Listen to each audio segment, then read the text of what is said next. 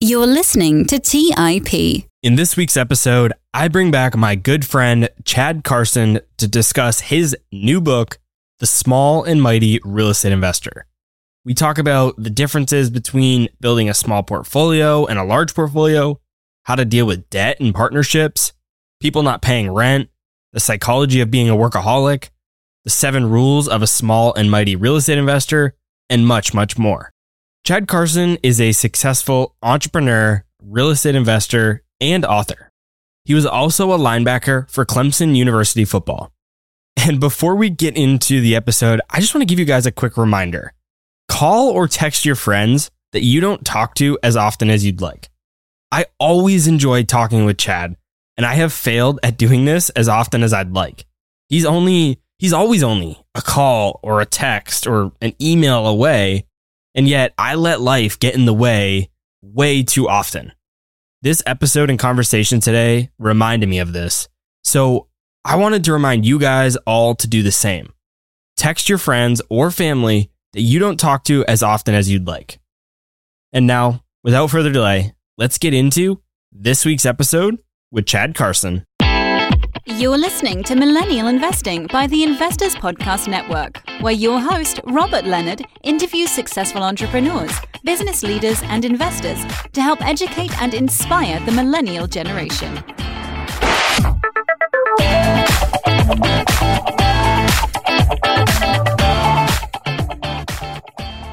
Hey everyone, welcome back to the Millennial Investing Podcast. I'm your host, Robert Leonard, and with me today, I bring back fan favorite Coach Chad Carson. Chad, welcome back. It is great to be here, Robert. Thanks for having me back. You have been on the show quite a few times in the past. Actually, I think you're one of the most, I think you've been on some of the most out of any guest. I think you're up there with maybe 1 or 2 other people in terms of the number of times you've been on the show, but it has been a while. So give us a quick rundown on your background, what you've been up to, and everything you've been doing since we last talked. Thank you for having me on multiple times. I appreciate that. And what I've been up to, I'll go start recently. Last 12 months, you and I were talking about this offline. I've been living in Spain with my family. We're in Granada, Spain. I have a 10 and 12-year-old daughters. My wife and I moved here with them. And so part of my real estate investing story, part of what motivates me is travel. We like to live in other countries. This is the second time we've done this long term. We lived in Ecuador in 2017 and 18. And so part of just us having the flexibility, the freedom, the time to do things, and then also the money from income properties is to be able to experience different things that we might not be able to do otherwise. So our kids are in local schools here. They've been improving their Spanish all year. I've been taking Spanish classes and trying to get mine up to more at an advanced level, playing basketball, playing soccer, writing a book, doing all sorts of stuff. But that's sort of on the personal front, what I've been up to. And I like to tell people, like, the real estate part of it takes me an hour or 2 a week typically, but I'm in a much more kind of stabilized, mature phase of my rental property business where most of what I do is bookkeeping and checking in with property managers or talking to my long-term tenants by text here and there. So it's sort of a cool place to be, something I always hoped to be at, kind of where we are right now. How'd you end up in Granada? Like, why there specifically? We didn't talk about that offline. Granada is a very sunny place, very warm. It's on near the Mediterranean Ocean, about an hour from the coast. And I have a personal preference for smaller cities. And so we wanted to be in Spain. We wanted to be in a Spanish-speaking country. That was kind of our first and foremost. We love lots of places in South America as well. But Spain was just attractive for us being in Europe, and that we could go to other countries and visit some really close to Germany and Italy and England. So Spain in general, but then southern Spain, the very sunny, lots of outdoor activities, lots of hiking. And Granada is the perfect size city for us. It's got a couple 100,000 people. It's very historic. There's a big castle, kind of fortress on the hill called the Alhambra, which is one of the most visited places in Spain. So it's just an interesting place to be, very walkable. One of my favorite hobbies is just walking these little small side streets in Granada. They're like 12-foot wide, old cobblestone streets, and just getting lost and walking around in the city and just exploring the history is just really fun. Sounds like a pretty cool place, but one downside is that, who knows, maybe it's not a downside, but you have to use Starlink because the buildings you're in are so old. We were talking about that before. You can't get great Wi-Fi there, so you have to have Elon Musk and Starlink come in. I am thankful for that. Yes. I thought it would be more like you're in the middle of the desert somewhere and you had to use Starlink, but it turns out that there's not good fiber in these old buildings. So, I also use satellite internet. It's kind of cool to talk to somebody that's actually used it. I've researched it a bit myself. Chad, I race motocross. And so sometimes we don't have the best internet. And with my RV and stuff, there were times where I'd go out and because I work remote, podcast, everything goes remote, that I could stay at the track for a week or so. And sometimes we don't have service. So I looked into getting Starlink, but I was a little hesitant. So it's cool to talk to somebody that's actually used it.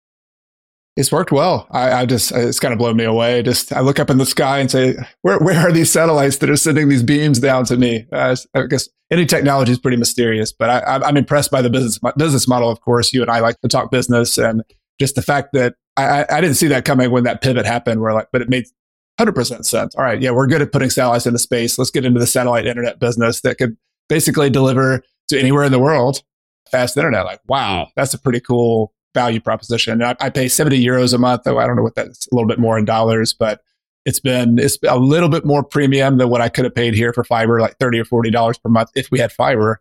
But hey, when you're in the business of needing to connect, that's not a big deal to pay $70 a month. I'm in the US and my internet is a lot more than $70 a month. So, and these days with Musk and everything he's doing, I would say I'm more impressed these days than I am surprised. I think I've passed the point of being surprised by him. I think everything he does is just kind of to be expected for me. But let's talk about your book.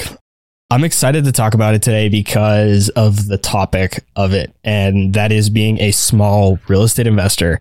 And the way I see it is that there are two choices when you get into real estate. You can go big, you can raise money, buy hundreds of units, thousands of units, or you can stay small. You could buy a handful of properties that you mostly do with your own money. Maybe you raise a little bit of money from friends or your family, but not really raising like a big fund. And then you just pay them off over time and you have a small but strong real estate portfolio. I've personally chosen that second option, to stay small, kind of own it myself, not raising money and just really, just doing it myself.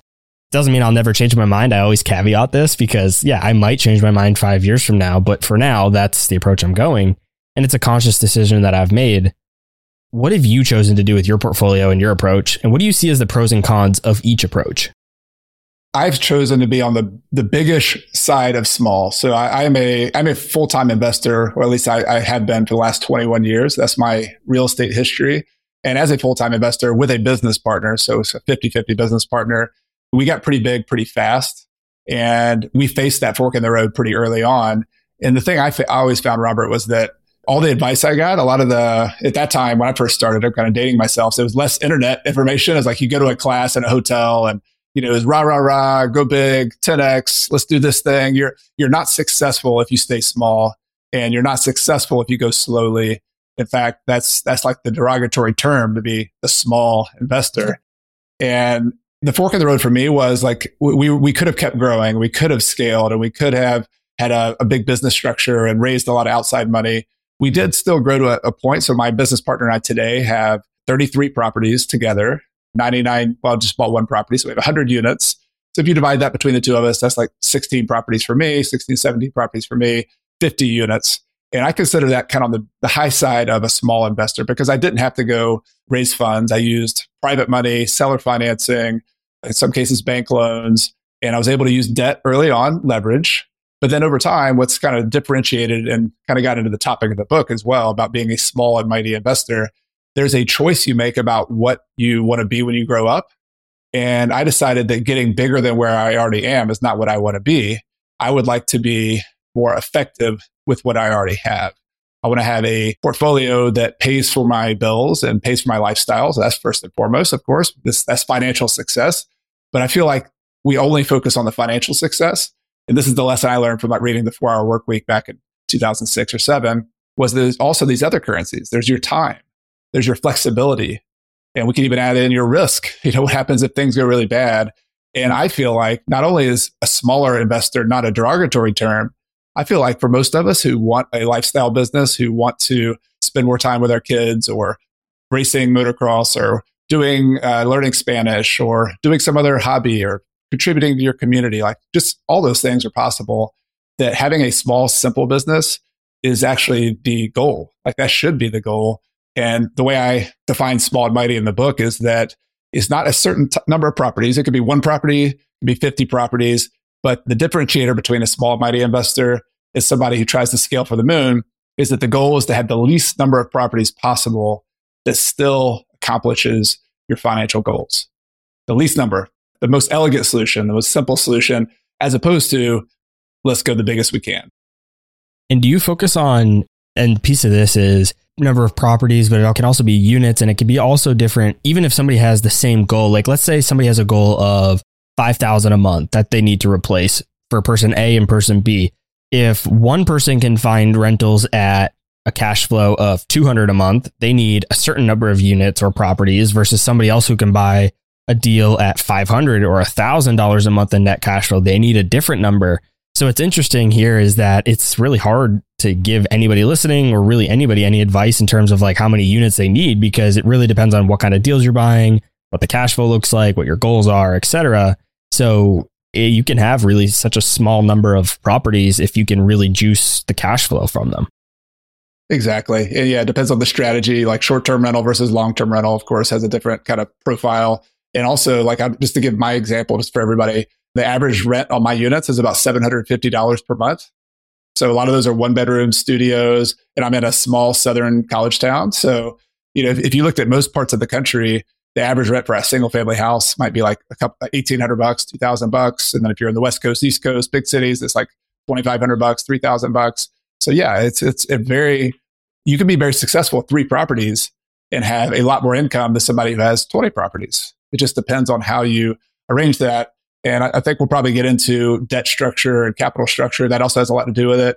And the kind of default most people think about is early in your career, you've got to scale by having a lot of leverage. And I'm a fan. Like I like using debt. I'm a smart debt fan. But at some point, what my own experience has been is that having a more resilient structure where I actually pay off some properties and have some free and clear properties, actually it increases my cash flow, reduces my risk. It allows me to simplify it. And I don't have to get to that, twice, 2 or 3 times bigger. And I have a similar amount of cash flow just by changing the way I structure my debt and my capital and think about it a little bit outside the box. I know in your book, you outline that you have 7 rules for a small and mighty real estate investor. Take me through those 7 rules.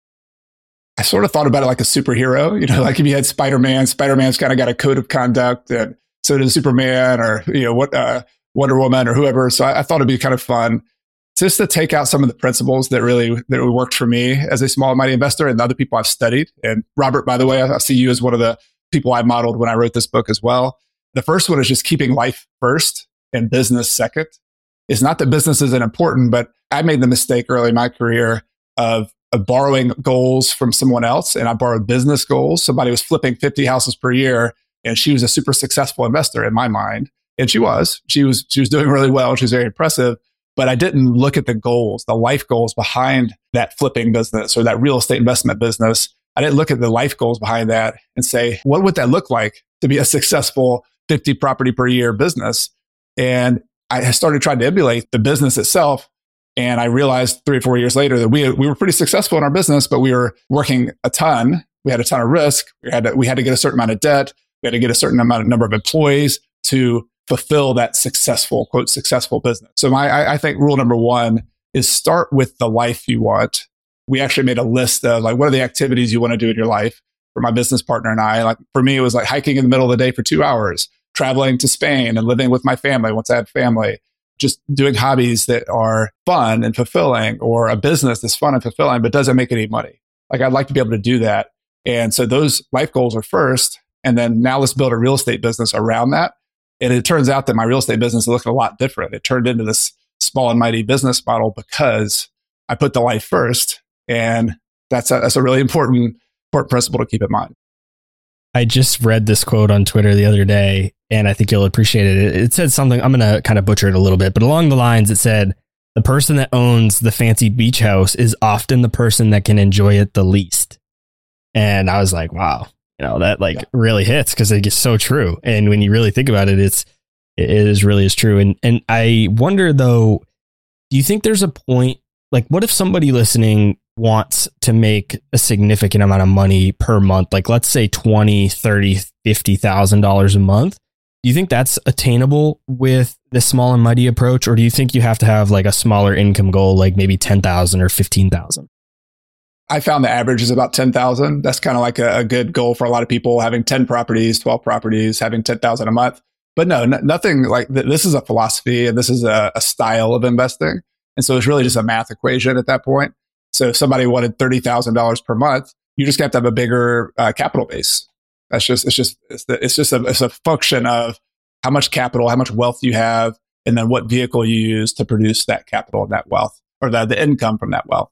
And I'm a fan of real estate. I also like index funds. I also like other styles of investing. But I feel like a real estate first approach at least has some big benefits. And one of those benefits is you can produce a large amount of income relative to the wealth you've built. And you still have some inflation protection. You still have, especially when you pay off a lot of your debt, you have some depression protection as well. So it's just a really resilient, flexible type investment. And most people, especially when they have a lot of capital, so for somebody to make $330,000 a month, $360,000 a year from their investments, they probably make a lot of active income as well. They're probably really busy. And so usually the objection with real estate is the time. Like I'm at the tenants calling me and doing all that. So that's really the fork in the road, I think, for most people is the small and mighty approach as I do it is more about direct investment. And there is an upfront time investment that just you can't sugarcoat that. It's like a down payment. Like you have to make a down payment of knowledge, building relationships, team.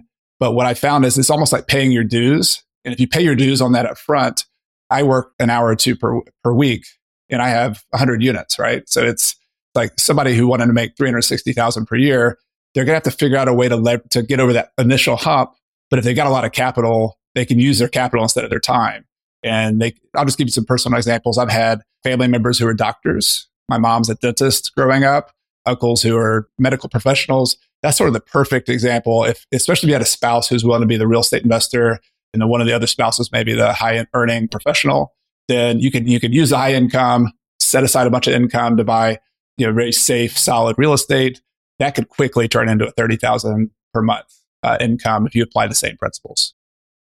I've done this exercise before, but I actually just did it again maybe 2 days ago, where I basically outlined a few of the major things that I wanted, how much I thought it would cost per month, etc. And then basically backed into what my number was per month that I needed for income. And then I said, okay, how can I get there? I need this many rental properties, or I need to build a business that does this much in revenue, because then I can sell it for this multiple. And then after taxes, this is how much I get. And then I could do a 3% withdrawal rate from there. So this is how I can back into this. So I've done that before, but it's been a few years. And so I literally just 2 days ago did exactly what you were talking about. I did that like life planning exercise where I backed into what kind of business I want to build based on the life goals and just making sure I'm still aligned with that. It's a great exercise to do regularly. Like I do the same thing. Our minds change. So if you wrote goals 2 or 3 years ago, like update them, look at them. And sometimes there's assumptions you're making. I know I've made them that I think I need to do this thing, or I think I need to have this many properties. And maybe that's not true. Maybe you need less, maybe you need more. But yeah, you don't have to do it every day, but it's good to do it every couple of years. I agree 100%. Take us through the rest of your rules. We got through 1. Take us through 2 through 7, or at least the big ones. Yeah, I'll be brief on that one. The second one is the tortoise, not the hare. And so it's similar to the fact that going big is not always the best. Sometimes going slowly can actually be the best approach. And so I think the tortoise is still beating the hare in real estate investing. I think in these choppy, chaotic markets, we sort of see that. And I feel that emotionally when I hear so many people asking, oh, what do you do in 2023 differently than you do in 2022? And I say, nothing. Like the fundamentals are the fundamentals. Yes, the interest rates are higher. Yes, I have to adjust my strategy if I'm borrowing money. But those are it's kind of like a builder who's building a house picks up different tools at different times. Oh, okay. Well, with this type of wood, I need to use this, or this type of material, I need to use this type of screw. And with this type of material, I need to use this tool. But it's like the principles don't change. Like the principles of real estate investing, when you're the tortoise, they stay the same. You're looking for income properties that can cover your expenses, have some positive cash flow. You're looking for quality locations, quality properties. So I think a tortoise mentality is actually very peaceful. It's very nice, especially during the choppy time. So I think that's principle number 2. Principle number 3, I can be real brief on, is start with 4 properties. If you're a beginner, yes, shoot for 10 properties if that's what you want to do. Yes, shoot for 50 if that's what you want to do, but just start with 4. It's hard being a beginner. It's hard to get your head around all this stuff. 4 properties is not a magical number, but it's pretty practical because a lot of the financing out there is easier up to 4 properties. Just get those for four properties, reassess your financing, reassess your goals, reassess whether you want to do more or not. It could be that 4 is plenty for you. That's fine. I like to validate those new investors and say, that's your goal. Just stick with 4. And once you get there, you'll be able to kind of think about the next level. Principle number 4 of the small and mighty investor is to be a craftsman or a craftswoman, to be someone who cares about the craft of what you do. This is one that I feel is so underrated with real estate investing, because real estate investing, especially when you talk about scaling, it's usually like, well, eventually you're not going to be the one fixing up the house, or eventually you're not going to be the one who's negotiating, because you're going to outsource everything. You're going to hire other people to do it. You're going to manage the people. And that's sort of the ideal of a business owner in a lot of circles. And what I say is like, why does it have to be the ideal? Like if you love refinishing floors and if you love installing cabinets, which I don't, by the way, I don't like doing any of that work, but I enjoy negotiating. I enjoy the spreadsheets. I enjoy the bookkeeping, actually. Kind of really weird to say that, but that's the thing I've kept because I feel like that's the control mechanism where I can see everything else like the matrix. I can see everything in numbers through my bookkeeping. So I still do that. And the point though being that a small mighty investor, I think, is more oriented towards caring about their tenant, caring about having some pride about their property, having some pride that whether their property is a good place to live or not. Like think about the Wall Street investor, the typical, hey, we're a hedge fund who owns 10,000 properties. Like how much do they really care about the color of the cabinets or whether the finish in the bathroom is this or that? They could care less. It's a number. Does it produce a profit or does it not? I think communities need more small and mighty investors because we actually care about our community. Like me personally, I got involved in my community. I volunteered for my planning commission. I started a nonprofit because as a local business owner, I noticed that all the transportation in town was oriented around cars and it was hard to walk. It was hard to bike. And so that's just a passion of mine. And since 2014, I've been raising money and volunteering my time, like 20, 30 hours a week sometimes, to build something helpful in my community. And that's a small and mighty kind of investor thing to do because we're craftspeople. We care about what we do. We care about, yes, money's important, but it's more than money. It's about what kind of impact we make and what kind of legacy we leave and just who we are as people, because we see the people around our town. And even if we invest long distance, we know the people in the town. We know that they're a person just like us. And so I think this is such a critical piece of what makes real estate investing satisfying beyond just making money. So number 5, which I think we should probably dig into a little bit more, is debt as a tool. It's not a religion. And there's a lot to say there, but I think there's nothing wrong with using debt. I'm a fan of leverage. But again, just like somebody building a house, it's a tool. And at some point, I put the tool back in the toolbox and said, you know what? Leveraging up as much as I can is not the tool for me once I'm trying to live off my income, once I'm trying to reduce my risk. And so just knowing the time and place and not getting caught up in the mania of saying debt is so good that we should keep using it forever. That's the main principle. The number 6 is don't defer life. I'm living in Spain for a year. And so, but I did this earlier in my career too. Like I found little ways to, whether it's a week, 2 weeks, a month, like if you wait till 10 years from now to enjoy financial independence or wait till 30 years from now to enjoy retirement, then you're missing a lot. We're all really ambitious financial people. If you're listening to this podcast, you're motivated to be a successful person, to be successful financially.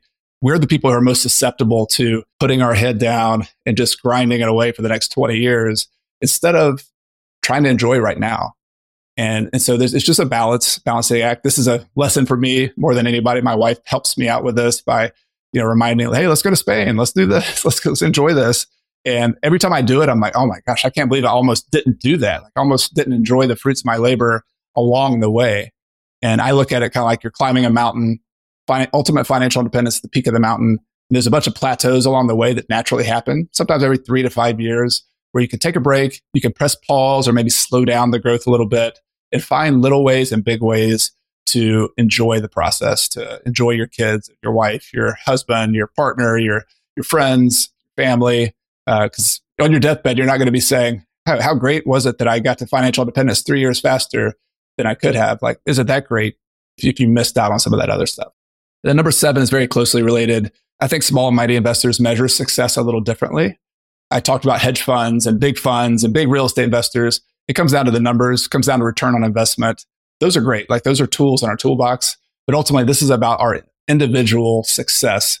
And it's usually about intrinsic success. So those things about being a craftsperson, because you're a successful craftsperson, you feel fulfilled that you're a real estate investor. And because you are contributing to your community, you feel connected.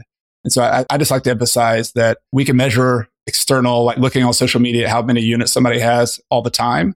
And they may or may not be successful. Like, who knows? They could be miserable behind the scenes. And so just be easy on yourself. Know that it's the most important metric is whether you are meeting your definition of success. And that takes it's tough. Like I have a hard time with this as well. Like FOMO is real. I get competitive when I see other people buying a lot of properties and I'm like, I could do that. In fact, I could probably do that better than they can. But making the conscious choice to stick with your guns, to stick with your principles, to stick with what's important to you, I think is a very small and mighty thing to do. Let's take a quick break and hear from today's sponsors. Hey everyone, it's Patrick, your host of Millennial Investing. Every year, my buddies and I do a guy's trip to escape the cold and dreary Ohio winters. Once we pick our destination, without fail, we all jump on Airbnb and find an incredible place to stay. We just got back from an amazing trip in Palm Springs, California, and our Airbnb home was a huge part of creating memories we'll never forget. I loved it so much, I'm taking my family back to Palm Springs for spring break, and we're staying in an Airbnb home my kids fell in love with and picked out themselves. While I was there, I had the realization that my own home could be an Airbnb. It's an excellent way to earn some extra cash, whether you're saving up for your next vacation, paying off some bills, or investing. Your home might be worth more than you think. Find out how much at airbnb.com/host. That's airbnb.com/host. Buy low, sell high. It's easy to say, hard to do. For example, high interest rates are crushing the real estate market right now. Demand is dropping and prices are falling, even for many of the best assets. It's no wonder the Fundrise flagship fund plans to go on a buying spree, expanding its billion-dollar real estate portfolio over the next few months. You can add the Fundrise flagship fund to your portfolio in just minutes and with as little as $10 by visiting fundrise.com/millennial investing. Carefully consider the investment objectives, risks, charges, and expenses of the Fundrise flagship fund before investing. This and other information can be found in the fund's prospectus at fundrise.com/flagship. This is a paid advertisement. Hey guys, when it comes to financial advice, you've got to trust the source. It's why you listen to this podcast. When I'm looking to upgrade my wallet, I turn to NerdWallet. Their expert team of nerds dives into the details to help you find smarter financial products. Before NerdWallet, I'd pay for vacations with whatever credit card was in my wallet. But I was missing out on miles I didn't even know I was leaving on the table. Now I've got a new card with more miles and more upgrades. What could future you do with more travel rewards? A hotel upgrade? Lounge access? A free flight to a bucket list destination? Wherever you go next, make it happen with a smarter travel credit card. Don't wait to make smart financial decisions. Compare and find smarter credit cards, savings accounts, and much more today at nerdwallet.com. NerdWallet, finance smarter. Check out nerdwallet.com and start making smarter financial decisions. As with all cards, credit is subject to lender approval and terms apply. All right, back to the show. There are two specific pieces here I want to dive into. And the first one is about putting life before business. And the second one is the debt piece. But let's first dive into the life before business. And this is something I struggle with really bad.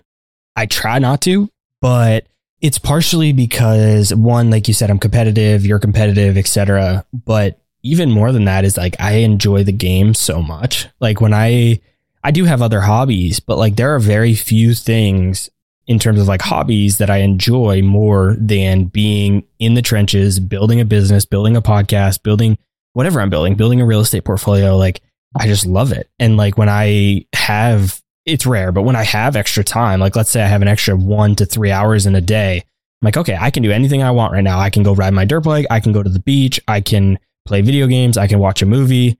Like the first thing that comes to my head is like, I need my computer. Like I want to work. Like I want to work on this stuff. And so I really struggle with that. And I went on a walk for about an hour yesterday with my girlfriend, and we were talking about this. And I'm like, it's tough because that's just the way I am. And I don't necessarily always want it that be. And I guess like I started to ask myself why, like, okay, why am I like that? Is it because do I enjoy the game? Am I trying to make more money, et cetera? And I'm like, it's not really money because, I'm not rich, but I can more or less do anything I want other than like, I'm not going to fly private or buy a mansion or anything like that. But there's very few things that like I truly want to do that I can't do, but I'm just choosing not to do them because I'm building the business. And so this is like something that's very timely and very difficult for me personally.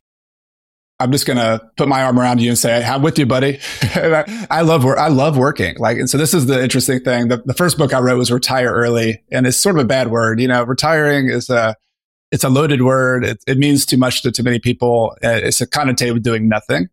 And so I think the first therapy session I would give to myself and maybe to you is that stopping working is a non-starter for especially if you're wired that way. I do know that not everybody's wired that way. I do. Some of my Spanish friends here, and the cool thing for me is that we had this conversation in Spanish. So I love that they would say, yeah, I think the difference between Americans and Spaniards is that we work to live, and that's the priority. We don't live to work.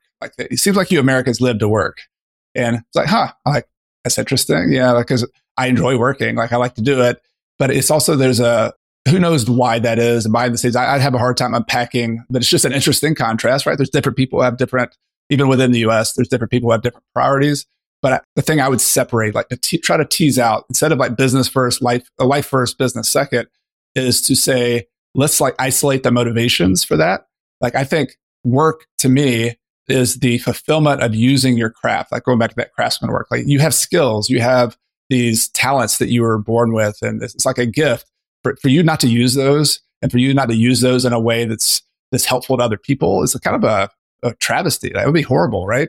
And so I think not working is the non-factor because of that, because I personally have talents and gifts to help people, and it just feels good to do that.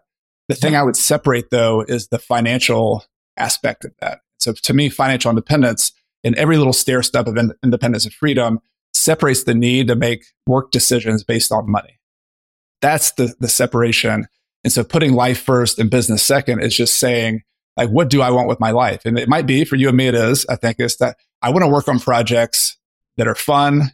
And when I'm done with them, though, I want to set them aside. I don't want to lock myself to some trajectory where I'm obligated to do something. So for me, for example, going out and buying a syndication or building a syndication where I have 150, 200 investors who invested $50,000 to $100,000 with me sounds like a nightmare, because now I've attached myself to their success for the next 10, 15 years maybe. And also the failures, like I can handle my own failure, but have to handle their failure for them as well. And so that's stress to me, that craft of doing that just is too tightly intertwined. And so I think the small and mighty investor, was so interesting about it is that the small craftsperson can really focus on their craft more. If you enjoy, I know a lot of people like working with their hands. I know real estate investors who love going out and cutting their grass on their rental property. I know real estate investors who are really good at woodworking, who are really good at design. They love buying this remodel property and just changing the design around. They love that. They would do it for fun. They would pay to do it, right? And so I think if you could find work, whether it's real estate or unrelated, and a lot of people don't love real estate, by the way. I like real estate, but it's not the thing that moves me. I'm more of a teacher. I like online media. This is my passion, my craft, but I like real estate too. And so I think giving yourself the freedom to follow your nose wherever work may lead you is the ultimate flex. That's pretty cool. I'm still trying to figure out what I want to do when I grow up, but it's definitely, even with this media business that I do, the Coach Carson business, I've been able to be really patient with it and really deliberate about it. Sometimes to my own detriment. I don't grow as quickly, but I'm very tortoise-like with that too. But I can afford to do it. I didn't teach a class. I didn't make much money at all last fall in my Coach Carson business, and cool. I had other priorities. That's the difference, I think, between a person who loves work, who has financial independence and freedom, and doesn't have those huge networks and obligations and this big machine. I call it a Frankenstein machine in the book. It's when you go big and have this big machine of a business, it eats your time. It's in control. The story of Frankenstein is a horror story, because the scientist created Frankenstein, who originally in the story was supposed to be a beautiful, helpful creature. And he used his science and technology to create this helpful thing that as soon as it woke up and he saw how horrible it was, the scientist ran away. And Frankenstein throughout the book chased him around and just wreaked havoc in this guy's life. Like that's to me what a lot of big businesses actually are for most people. There are some success stories and exceptions, but I find the happiest, like least stressed people I know are small business owners who have systems, who have processes, who treat it kind of like a big business, but they keep it small on purpose. And that's just been my experience. I was like kind of at the fork in the road maybe a year and a half ago, where I was like, okay, I have an audience with the podcast and, I have some experience with real estate now. Do I want to raise money? I could probably raise a fund pretty easily to scale. And I was I bought like 3 or 4 or 5 syndication books. And because of the podcast, I talked to some of the biggest like syndicators, like influencer syndicators that I could to like pick their mind and learn about it. And felt like I had a good grasp on it. And I almost went down that path. And then I was just thinking about it more. And I'm like, you know what? What you said is every time you take money from those investors, now you're responsible for their success. And that makes them your boss. And I said, well, for me, I'm buying real estate so that I don't have to have a boss. So if I'm going to bring in bosses to buy real estate, like that doesn't make sense. And also I spoke at a fairly large real estate conference and it was for syndicators. And so when I was there, the guys that were there and like the guys that put it on were super, super successful, like really, really, really, really rich and like really wealthy. And, but they just don't have the time, they're working a full-time job in a business. And I'm like, it was a good timing for me because it didn't align with what I want. And I'm like, okay, this is like clarifying for me. I need to go down this other path. I don't want to raise money from other people because I'm trying to buy real estate to not have bosses. So it just doesn't make sense to me.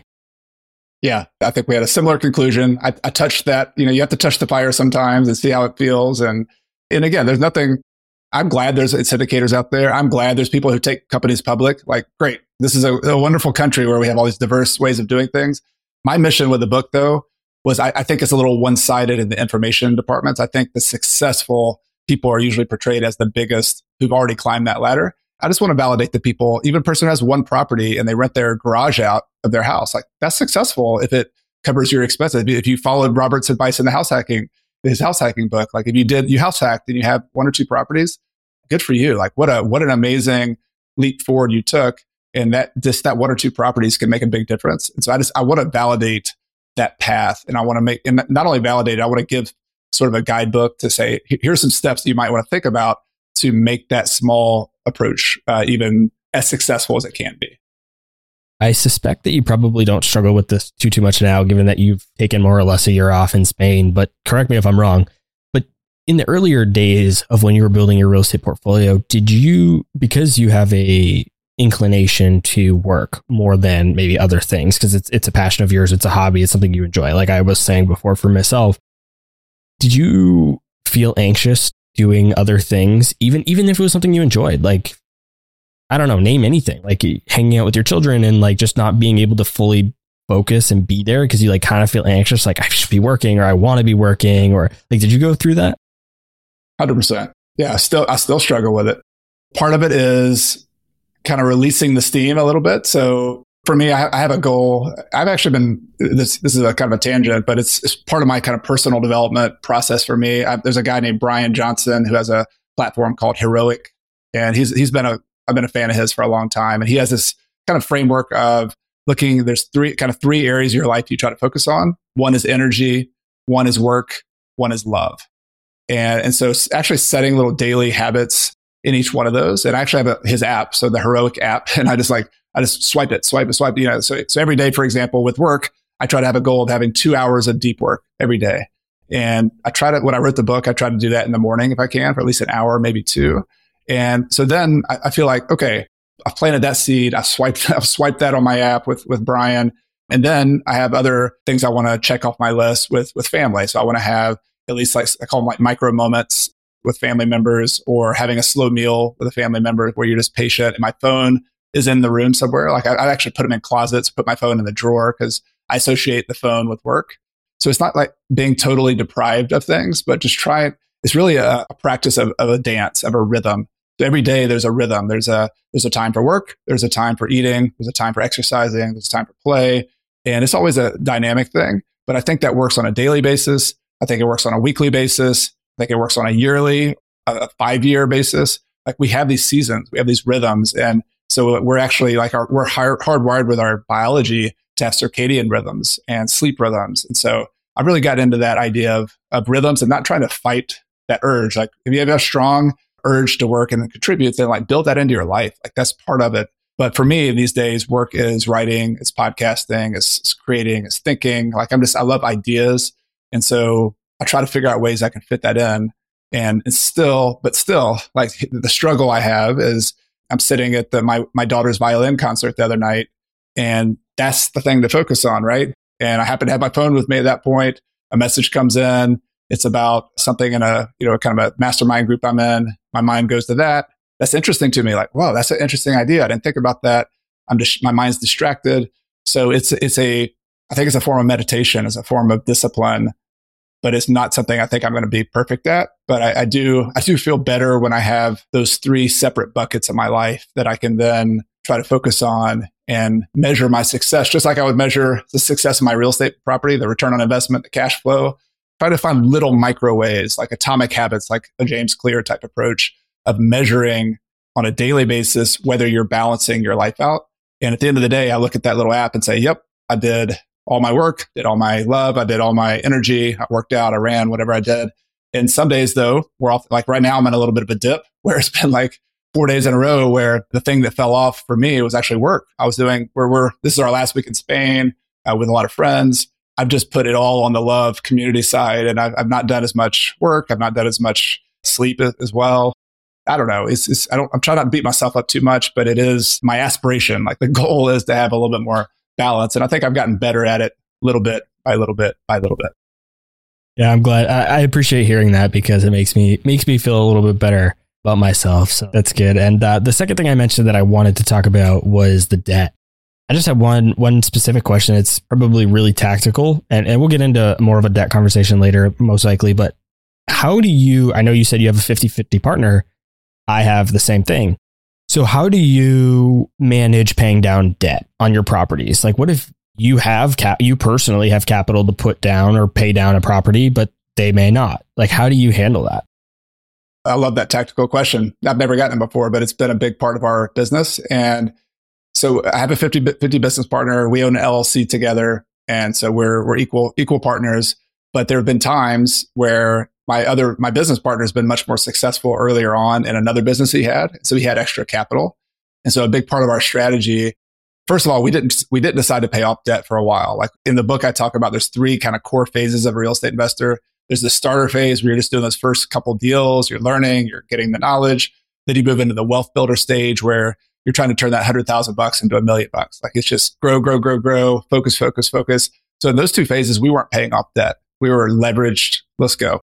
But we started going through some little mini kind of third stages, which I call the ender phase in the book. So you're ending the growth of wealth, and it sort of shifts your mindset around what game you're playing. So instead of just growing, you're trying to take some chips off the table, like in poker. You're trying to not cash in some of your winnings. To quote Warren Buffett, like Warren Buffett says, why risk everything you've already have for something you don't need in the next phase? And so that's the mantra of somebody in the ender phase. It's like, don't go sliding back down the mountain. Like take some chips off the table, take some risk off the table. And you could do it all at once, like 10 years later. You could do it in little pieces. And so we started doing it a little bit in 2007 and 8, where we overbought. We were too aggressive before the Great Recession. So we just had to, first of all, just try to survive. We did, luckily, but it was, not easy. But then once we started getting some more capital flow and doing a little bit better, we started paying off some of our riskier debt, first with refinancing, but also my business partner started doing pretty well a few years later on his online business. And so he would loan money to our LLC. And so he was just a private lender. And there's different ways to do that. Like he could have bought more equity in the company, and it could get pretty complicated with that. We just did a simple loan. We did a market rate loan. Typically we'd pay him 6% interest. Sometimes we paid less if we're, his interest rates went down 5%. Sometimes they do a little bit better than market rate, but it had to be, something reasonable. And his company makes interest. We get a very, very friendly lender because my business partner is the lender. He's about as friendly as it gets. If everything hits the fan, like he's going to be if he had to defer some payments for us, if he had to reduce payments, he'd be the most likely one to do it. So I would rather owe money to him than I would to the bank or even to another private lender. And so we started slowly chipping away at the most risky debt we had with our internal private loans, either our own money that we retained as profits, which we also did, or through private loans. I also made some loans to the business eventually as well. And so that was a way to sort of, when you had a disproportionate amount of capital from one partner or the other, that was just our simple way of doing it. He had to pay income tax on his interests. That's kind of a negative for him. But for him, it's also a way of increasing his wealth. It's a very passive interest, 6% interest for him. So it was a pretty good partnership in that way. Yeah, that theoretically makes sense to me, but I'm gonna have to look into that a little bit more. And it's interesting because lately I used to hate Dave Ramsey. Like, I'll just be honest, I hated not him personally. I hated his philosophy around finances and money and debt.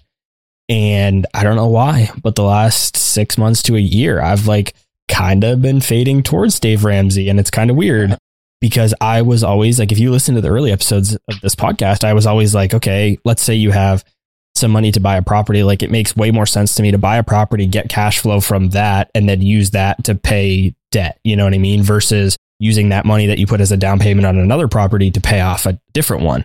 And today, maybe it's because I'm trending towards Dave Ramsey. Maybe it's because of market conditions. I don't know. But like, I have a property that I owe like $50,000 on it with a business partner. And the mortgage is like, I don't know, roughly $500 a month. So I'm thinking to myself, okay, we pay this off. We could take that $50K and we could buy another property or two as using those as down payment. And we could probably generate $500 in cash flow and we could go that route. But now I'm concerned about the risk of the tenants not paying. And that's like a much riskier proposition or path to go. Or we could take that $50K, pay off the property that we own.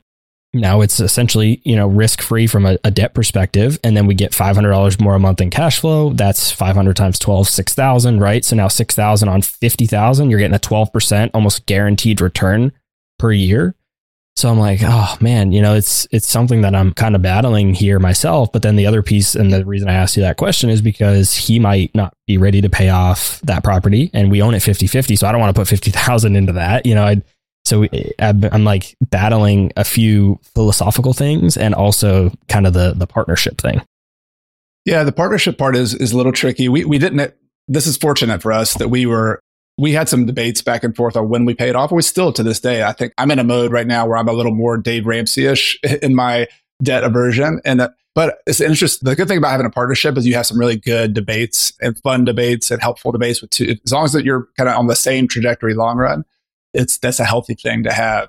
And for us, it was sort of a happy medium that he had more capital where he was able to increase his income and we were able to pay off debt. And we also, we now have very little debt owed to outside people because we've also retained a lot of our profits inside of our business and used that to pay off debt. And the reason I've done that, like, this is not a beginner thing to do. This is not even a wealth builder thing to do. This is something when you've arrived at a certain location where you prioritize lower risk, higher income, and peace of mind and simplicity more than you do growth, then it's time to start paying off debt, in my opinion. I think it's a really underrated strategy because I was just like you. I started looking at it, kind of accidentally looked at some of our debt on our properties. We had a property with $1,000 principal and interest payment, $100,000 loan, but it used to be a $200,000 loan. We had paid it down a lot. And I started looking at that. I was like, wait a minute. All right. So we paid that property off $100,000. We saved that money up. That's $12,000 per year.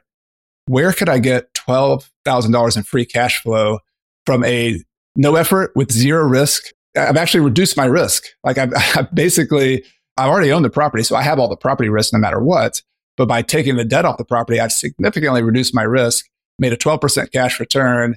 I've not had to go buy another property that has heating and airs and new tenants that could move out. And so it's a really underrated strategy because most people don't use it. It's not a tool to be used early in your career, although it could be. Like Dave Ramsey uses it from the very beginning. But I think it's looked down upon because the return on equity, or if you're trying to maximize your growth, which is the hedge fund, the Wall Street, that's the almighty metric. Let's get down on the altar of return on investment, and that's the only thing we're going to look at. But here, we're not trying to optimize for investment return. We're trying to optimize for our life. And if you're trying to optimize for your life, there's not just one variable in the math equation, return on investment.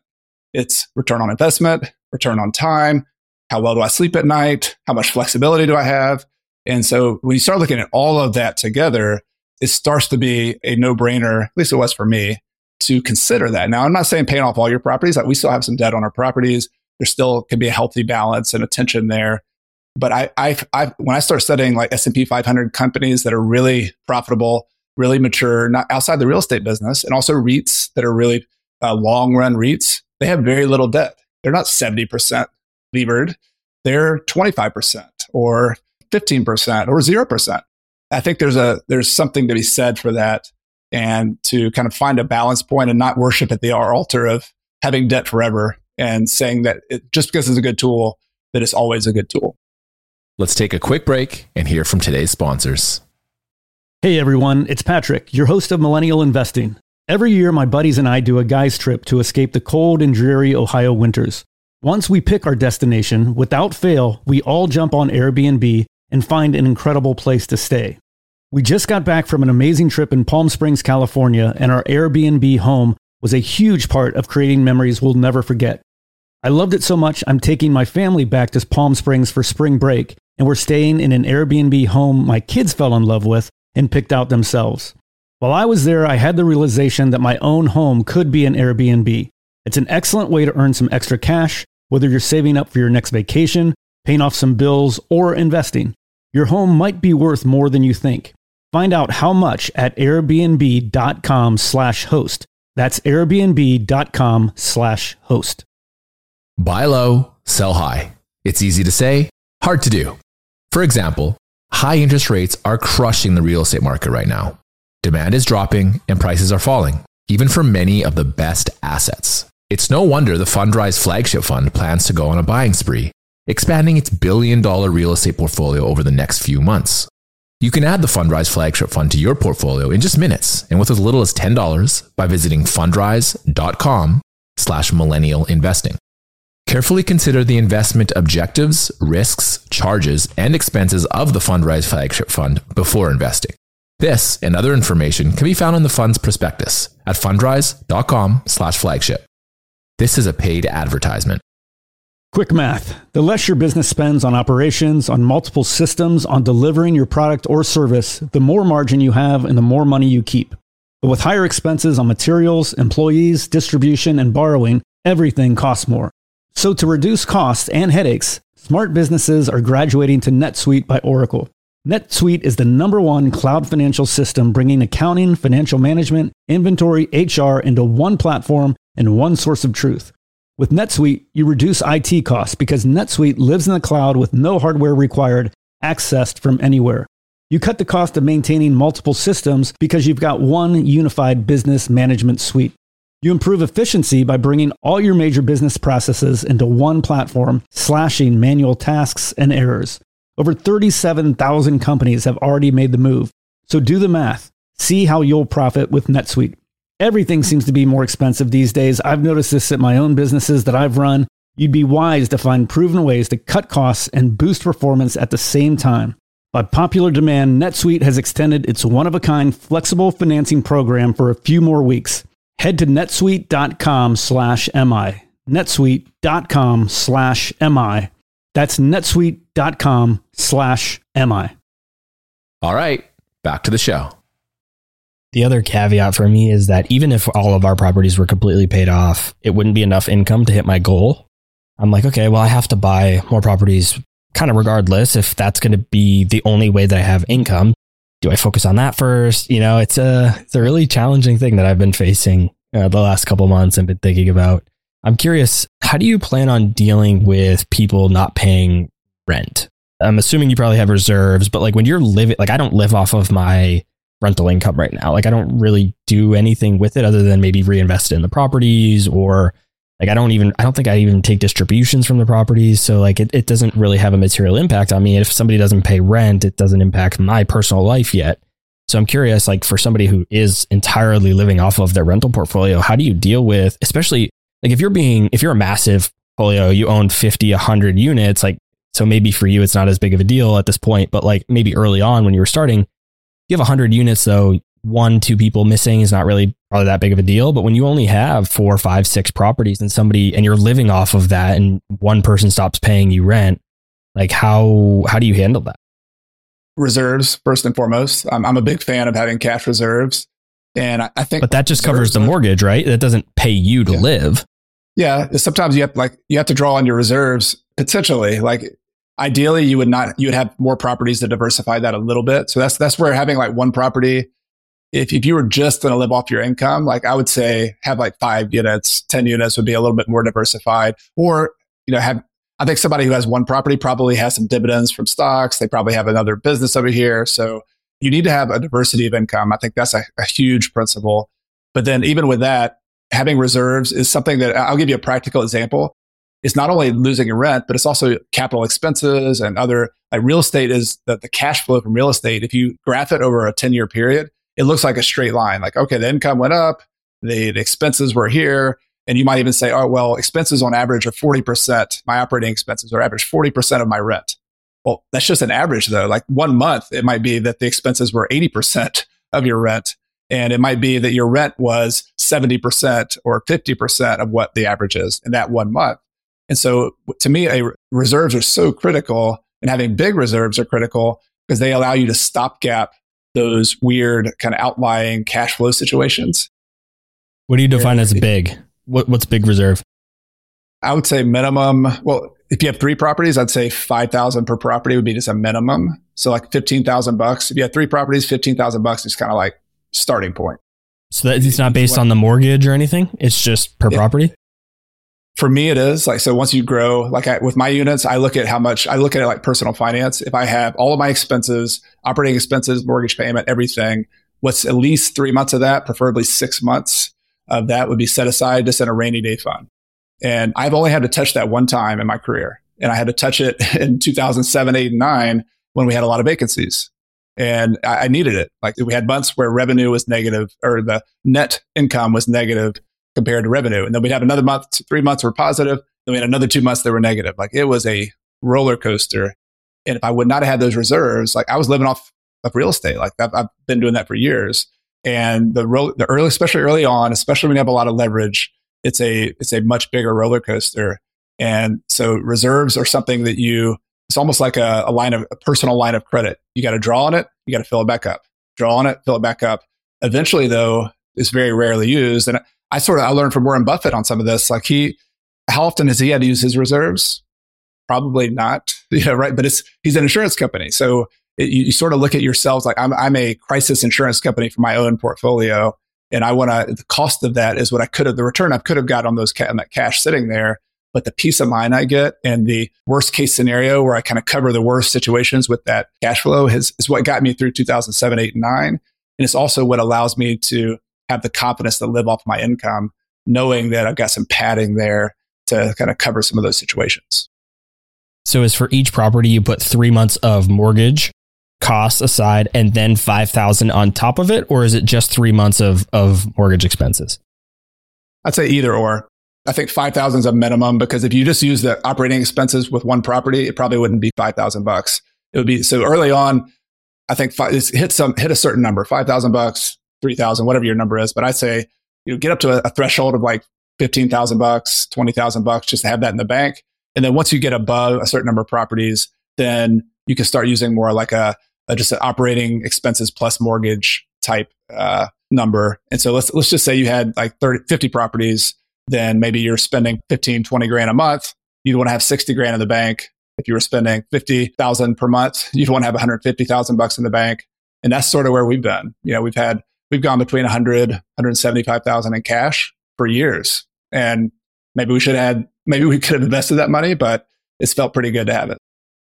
Yeah, I think I'm sitting at about just 3 times all of the mortgages combined, basically. So if I took all the monthly payments, multiplied it by 3, that's roughly what we have sitting reserves. I'm thinking maybe I should probably keep some aside to just pad that a little bit. But also there are single family homes. We renovated them when we first bought them. So I don't think there's going to be any major CapEx to come. But as I start to get kind of more towards Dave Ramsey again, I'm thinking of and I also recently read The Psychology of Money. And in that book, he just talks about basically not dying from like a financial perspective, like just not letting anything kill you financially. Like don't just stay in the game is like the part where that's how you win. It's just stay in the game and don't get knocked out, don't get killed financially. And so I think that partially, I always knew that, but it just rereading that book at this time of my life really spoke to me, and it pushed me towards Dave Ramsey a little bit more. And now I'm really starting to think about things these way. I'm like, okay, like where am I in my financial plan? Where am I weak? Like where could I potentially be attacked or, knocked down? And so I'm trying to like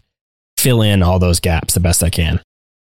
100%. I think you have the right mindset. There's no 100% right answer, but I think the Nassim Taleb idea of being anti-fragile has always been very impactful on me, in that you try to mitigate, you imagine the worst case scenarios and try to mitigate those to the best of your ability. Nothing's perfect, right?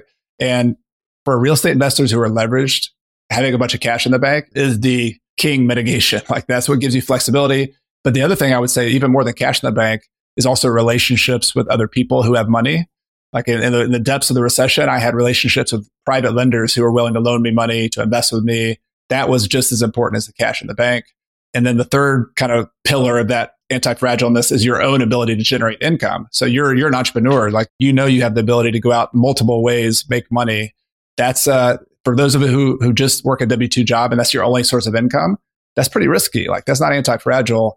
So I know you're big into multiple sources of income as I am. The more skills you can have that generate income, that helps me sleep at night. It's just like cash in the bank. That gives me the ability to say, hey, I could go make money as a bookkeeper. I could make money as a real estate agent. I could make money as a podcaster. I could make money as flipping houses. Like if I have a list of 10 things that I know I can make money at, realistically, that is a big deal. And so all these are ways of kind of psyching yourself up. I love that book, Psychology of Money, because ultimately you have to survive and to stay in the game by practicing, these types of principles in real life.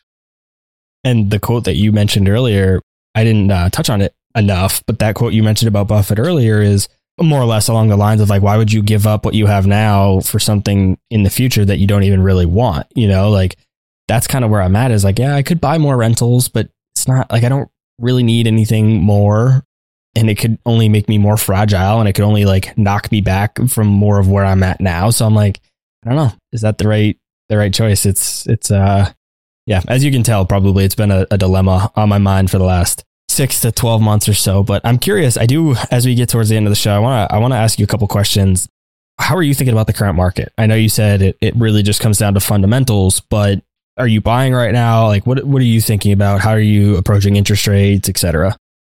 Yeah, we just bought a single family house a couple weeks ago. Bought it from Spain while I was over here, so I hadn't seen it, but it was right next door to another rental we had, and I planted the seed with the owner many, many years ago that, hey, if you sell, keep me in mind. And so I've always been planting seeds for buying houses, and this just happens to be one of my favorite locations near the local elementary school. I really like the house. It was a brick single family, 1 story on a crawl space in my location. So I have a very tight buy box. That's my number one recommendation for everybody, is like, no matter what market you're in, have a really clear idea of what it is for a good deal for you. What's the most ideal location? What's the most ideal type of property? What's the most ideal tenant you would have? And so my single family house is going to attract somebody who likely is going to stay for 5-10 years. That's great. That's easier to manage. And so that property fit into my buy box. Therefore, I was very interested in it. But I think the key to the puzzle for 2023, and also it was the same in 2008, 9, it's the same in any market, is the financing on your real estate. And so it's a little simpler for us right now because we're paying cash, or we're using our internal cash to buy a property. That's what we did on this one. So let's use our combination of our cash plus private money from one of the partners. So that's a little simpler. But if you're buying properties with bank loans and you're early in your career, it's a little more challenging now because interest rates are higher. They're 6 or 7 or 8% when they used to be at 3, 4, 5%. And so how do you make that work? Well, you're going to have to buy better deals first and foremost. Like, it was a little bit of an anomaly that you could pay retail price for a property and get a 3% loan and still make it cash flow. Like, that was pretty weird. Like, we just need to call it like what it was. That's not a normal market. Like in the 70s, 80s, 90s, even when I started in 2002 and 3, like, you had to get good deals. Like, you had to buy properties below value. You had to add value to them by fixing them up. You had to negotiate seller financing at lower interest rates, which is a big favorite thing for me to do. Like, I like to look for landlords and property owners who've owned properties for a long time and try to buy their property and maybe get a little bit of a price discount, but try to really work the terms. Like, try to get a 3% 30-year interest seller financing loan with 5% down or 10% down or something from a seller, instead of just going to the bank and just always being dependent on the bank. That was something that I was very fortunate early in my career that I couldn't go get a bank loan because I just graduated from college and I was just buying properties. So I had to work the muscles of seller financing, private money, lease options, buying subject to the mortgage, all these creative terms that you've probably heard today because they're coming back into vogue, because just going to the bank, paying retail price, getting a 7-8% loan is not as easy to make work. So the key word here is financing. If you want to educate yourself on financing, creative financing, seller financing, those types of things, but still stick to the fundamentals. Like the properties have not changed. The fact that you still have a buy box, single family house, whatever, multi-unit property, whatever it is that those fundamentals are the same. And you just want to be more conservative on the price you pay, conservative on the terms you pay. And you need to think, just like Warren Buffett says, you need to think, if the market were to close down for the next 10 years, would this be a good rental property? If I couldn't sell it next year, if I couldn't sell it 5 years from now, could I make money on this property for the next 10 years? That's what Buffett does with stocks and with companies. And that's what I try to do with real estate. But people who are always looking at the ups and downs of the market get fearful because their price on their real estate changed by 10%. Like, big deal. Like, I'm not going to sell it. It's still producing cash flow, still got good growth potential over the long run. So buy it based on fundamentals and buy it with financing that allows you to hold it through all these storms, which could come. Like, we could have a recession. I don't know. Probably the smarter people than I am that are evaluating all that. But I'm going to buy a property that's going to be resilient to withstand whatever happens. And I'm going to have cash reserves to help me be resilient with whatever happens. And I'm going to have a team of people around me to help me operate that property really well. So those are the fundamentals. How diversified are you in terms of location? Very concentrated. That's probably one of my bigger risks. So investing in the stock market is my way of geographically diversifying. And we actually just did a deal. I haven't talked about it on a podcast before, but we recently did a deal with a friend who has a property out in another state in Montana. And so we're a limited partner directly. So not a syndication. This person operates and owns the property, found the deal. My business partner and I put up the money for the deal, and we're partnering with this other person in another state on a rental property. So we're kind of dabbling in that a little bit. I looked into syndications a bunch as well, and I never could get my head around. And I know people are better at this than I am, having 150 partners, and I couldn't evaluate this big stack of 100 pieces of paper that tell me how risky this deal is. And I didn't understand a lot of those risks, to be honest. And so I understand real estate. I understand relationships. I have this one person that I know I like and I trust. They're a good operator. They're a small and mighty investor. And I understand the property they brought me. I can evaluate the market just like I did on my own properties. And so I found that as a better way to geographically scale a little bit, is to conservatively invest with other small and mighty investors instead of trying to go out and find other big deals that I could try to be a part of. That's another thing that I've been kind of thinking about is the properties that I own are all in one market, and it's been great. I've had a great experience. I want to keep buying there. All the the properties, there's plenty of deal flow. They're all in my buy box. Like you said, I want to keep buying there, but then also in the back of my mind, I'm like, okay, I have no location diversification here. I have no asset class diversification. They're all single family houses. They're all within one zip code. So like, they're like really, really tight knit, like almost all on the same street. I don't know. There's pros and cons to that. I mean, I have operational efficiencies and it's done really well. I've just been thinking also, again, I guess from that perspective of not being fragile is how diversified do I need to be? Something I've been thinking about. Just to wrap up that part of the conversation, I had a mentor of mine, John Schaub, lives down in Sarasota, Florida. He wrote the book, Building Wealth One House at a Time. And I asked him the same question. I was like, hey, you have all your properties in Sarasota, Florida. And he's like, yeah, at one point I invested all over the country and tried to do stuff in other places. But he has felt comfortable being in one location, not because he doesn't have that geographic risk, but because he reduces his risk in other ways. So paying off a lot of debt is reducing his financial risk, his debt risk. And then he's also, I don't know his personal portfolio, but he probably has some investments in other asset classes. So you're never going to completely eliminate all the risk. But if you can, the choice we made was, yes, we want to diversify geographic risk, but we try to take care of some of the other risks first. And it's always a bet, right? As an entrepreneur, some of the wealthiest people in the world had to make a concentrated bet on something. And so I'm making a concentrated bet on Clemson, South Carolina.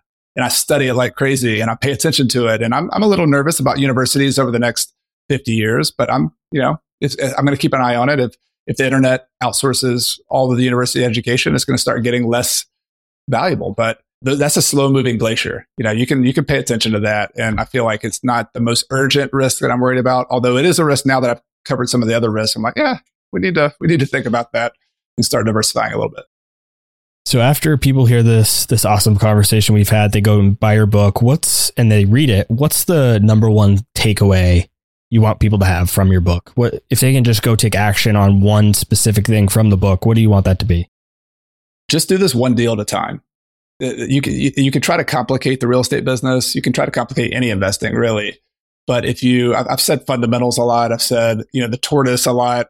These slow moving, very focused words, and I think it's a competitive advantage in the fast moving world we're in right now, where news cycles are like 5 seconds and things are happening fast on Twitter.